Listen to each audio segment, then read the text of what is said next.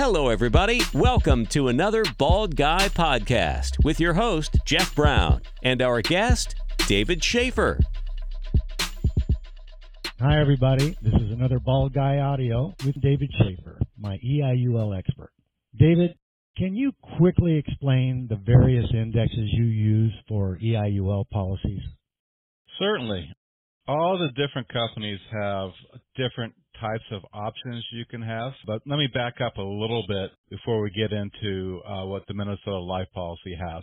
First of all, you have to understand with these policies, you're not actually investing in the market. It's the insurance companies that's doing the investing.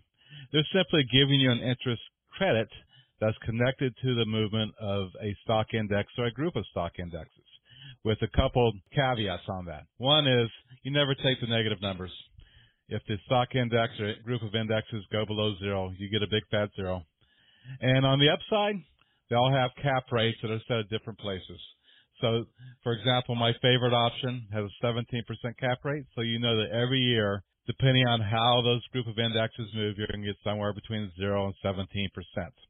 So just with that background in mind, the other thing you need to understand is that you can switch these. If you start off with one, you only have to last in long enough for it to complete that leg, which in almost all cases is 12 months. There is one option that's a 3-year or 36-month option. You wouldn't be able to change out within those 3 years. But so whatever decision you make up front is good basically for a year. At the end of the year, if you want to make another decision, you can.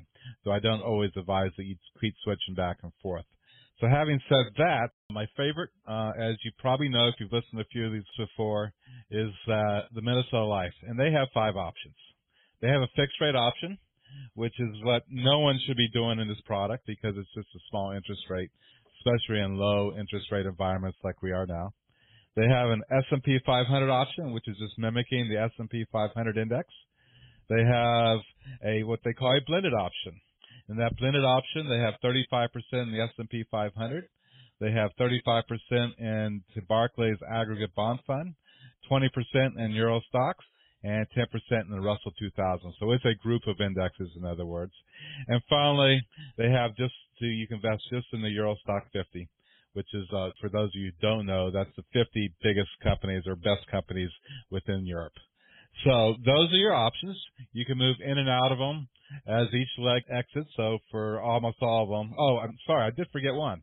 The 3-year option, they have an S&P 500 that has a 3-year option, but I do not advise that because I simply don't like people to go 3 years without getting any index credit. So that's why I kind of slipped my mind there for a second. But you have all those options you can move in and out. Now, for me, I always look back and say, well, what's the 25-year look back for these different options? What if you had invested into a EIUL 25 years ago? What would be your average interest rate credits on these? For the S&P 500, at its current cap rate, and we can get into cap rates if we want to a little bit later, or maybe that might be better for another one of these. But S&P 500 for the last 25 years, your average would have been 8.09%. For the 140% S&P 500, which is 7.01%, and I'll go back and explain that one a little bit. For the blended, it's 9.26%, and for the Euro stock, it's 8.16%. So those are the 25-year look-backs on those. I tend to suggest this. I tend to suggest that history is a good guidance in this particular case. So I suggest people put themselves into the blended 9.26% over 25 years gives me a lot of confidence, gives you a lot of margin of error within that. If it doesn't do quite as well over the next 25 years, chances are it's going to be fairly close to that. So that's a little bit about the indexes. I did want to explain the 140% a little bit. That has a lower cap rate than the normal S&P 500, but what they will do is they'll give you 140% of the index movement. So if it moves 5% up, you're going to get a 7% interest credit on that. But it does have a little lower cap rate on that. And the only reason that people would want to be in that is if they think that over a certain period of time that the index is not going to move in large amounts. It's only going to move in small amounts to be within less than 0 to 10%, so to say. And so then you would get an extra 40% in those years it doesn't move a large amount. I don't particularly like that. I do have some clients that do, and I don't really know why, to be honest with you, but there is some. So I hope that answers your question, Jeff. It does. Outside of what you find out in your 25-year look-backs, which, by the way, is about as empirical of data as you can get. Yeah, well, you know me, Jeff. You know how empirical I am. Yep, you and me. They call me Mr. Literal here in San Diego. Outside, is there any other factors that would cause you to choose one index over another outside of the actual rate that you found in the 25-year look-backs? I'll tell you a factor that some clients find a little off-putting about the blended one. And it doesn't really bother me, and I'll tell you why at the end of the day. But I have some clients because they have 35% in the Barclay Bond Fund, and everyone knows that bonds right now are a little overvalued because interest rates are so absolutely low. So they're a little worried that when interest rates go up, that will reduce the credit within that one. I'm not so worried about that because I have looked historically, and when interest rates move up, they usually do pretty fast. And small movements aren't going to hurt you that much. The big movements will, because they'll drive the price of bonds down. At the same time, it usually happens pretty fast over a 12 or 18-month time period. And usually it's time when stocks are doing absolutely nuts. And so that usually overwhelms whatever losses within the bond market you have. But I can certainly understand if someone's worried about that. In fact, I have a client right now that's a little worried about that. So we just put them into the S&P 500. So that would be an example of why someone might not want to choose one over another. I said before, I have some that have predicted that there's not going to be any large movements within the stock market over the next few years. So they put themselves in the 140%. But here's my big caveat. If you put yourself into the predicting game, you're going to lose. And so that's why I tell people, look at what's happened historically. 25 years is a good long period of time. It covers several recessions, including the last major one, and several years of really good times. So that should be a pretty good guide for the future. So I don't see any reason why someone wouldn't just go with what's worked the best in the past. But certainly, if you're going to start changing every year or two, you're going to hurt yourself because none of us are able to really predict what's going to happen in the future. Amen, brother. Dave, do you ever change indexes during the life of an EIUL? And if you do, why? I don't like to. I don't believe you can accurately predict what's going to happen in the future. So I think you should make a decision on which one you like and go with that and hang with that, even through the good times and the bad times, because over long periods of time, and remember, we're always talking about long periods of time when we're talking about EIULs, it pretty much comes out in the wash. Certainly over a short period of time, one index might work a little bit better than the others, but over the long period of time, they'll all be pretty close to what they historically have been. And so my suggestion would be don't try to outthink yourself, so to speak.